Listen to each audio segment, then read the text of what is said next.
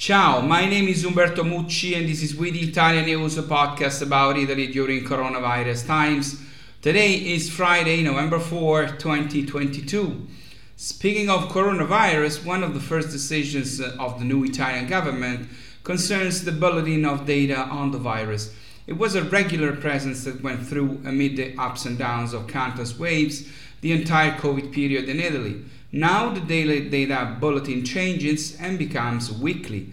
It thus symbolically closes an era after more than 2.5 years during which there was not a single day, Sundays and holidays included, in which Italians did not know in detail the number of infections in the previous 24 hours, broken down by regions, to which were added hospitalizations, intensive care, cured, deaths, the number of swabs, and the number of people currently ill. A story that began on February 23, 2020, just 2 days earlier in Codogno, Lombardy. News of the first internal COVID contagions in Italy had arrived. Then came the time of lockdown, launched a few days later, and pain when Italians around 5 p.m. each afternoon tune in to follow, first with hope, then with growing anguish, the progress of terrible data until the long-awaited late spring drop.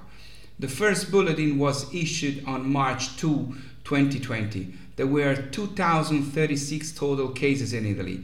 Today there are a total of more than 23 million, and in many southern regions the box was still read 0 back in those days. The COVID bulletin has accompanied Italians through this drama for better or worse. Now the page is turned, the data return to their natural destination in normal times, that is, to the experts, with the hope that they will never need to return to more frequent reporting. In the last days, Italy has imported 0 cubic meters of gas from Russia. This has not happened since 1974 and is the result of efforts made by the previous Italian government, which even before Russia's invasion of Ukraine had begun to diversify the sources from which it bought gas and to work to increase Italy's domestic production. The European regulation in late summer requires member states to cut their gas consumption to avoid uncontrolled rationing during the winter. Savings are only recommended for now, but Italy has already begun to rationalize its consumption. After a first half of the year in which we consumed more gas than usual, mainly due to the summer heat and the shortage of water to run hydroelectric plants, today we are in line with European targets. Between August and October, our country cut gas consumption by 16.1% compared to the average of the last 5 years. Meanwhile, the actions of the previous Italian government and the European Union, together with the falling gas costs, have brought a result that no one could have hoped for just a few weeks ago.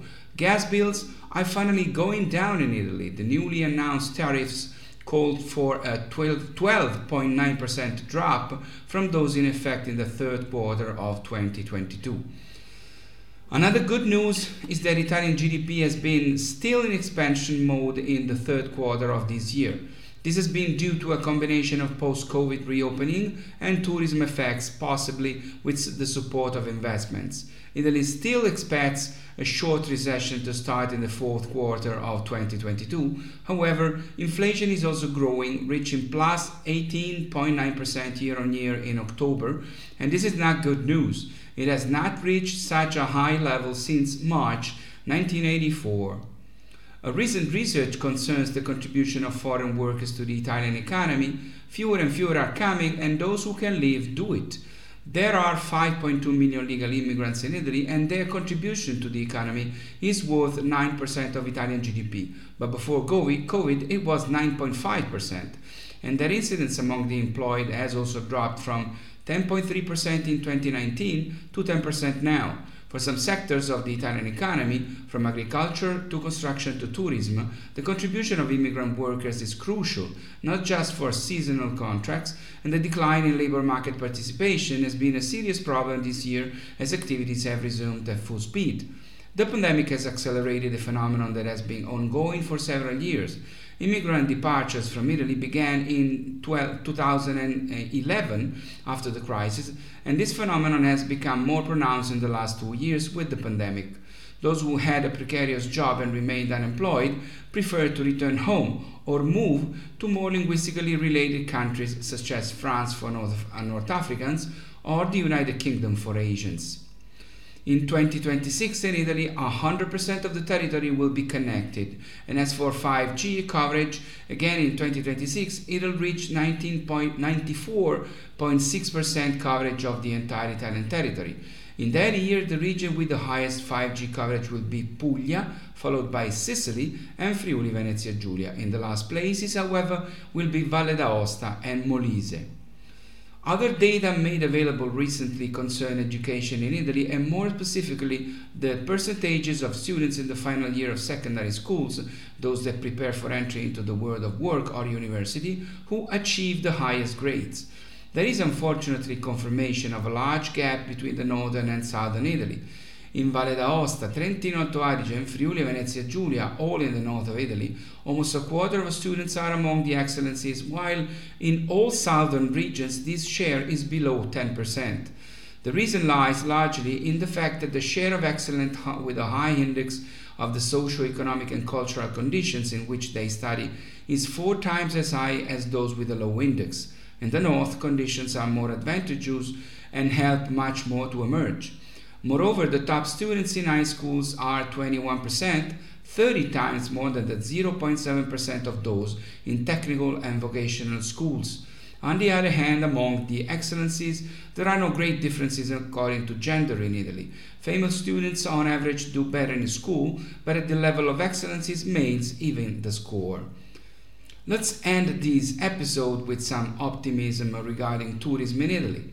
In January-August 2022, compared to the same period in 2021, we had an increase in total tourist presences in Italy of 74.7%.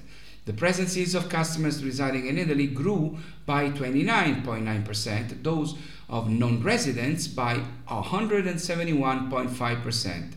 In 2021, there had been 289.2 million presences recorded in Italian accommodation establishments, and despite the recovery, 147.6 million presences were still missing to return to pre-COVID levels. In 2019, we had 436.8 million presences. The increase in tourist presences in Italy in 2021 compared to 2020 was more than 10 percentage points higher than that of the average of the 27 European Union countries, plus 37.8% in Italy versus plus 28.1% in the European Union. It's all for now, it's all for today. This was With Italian News, especially in Friday just for today, but we will be back next Thursday. My name is Umberto Mucci. Please take care and stay safe. I'll see you next Thursday. Ciao from Rome.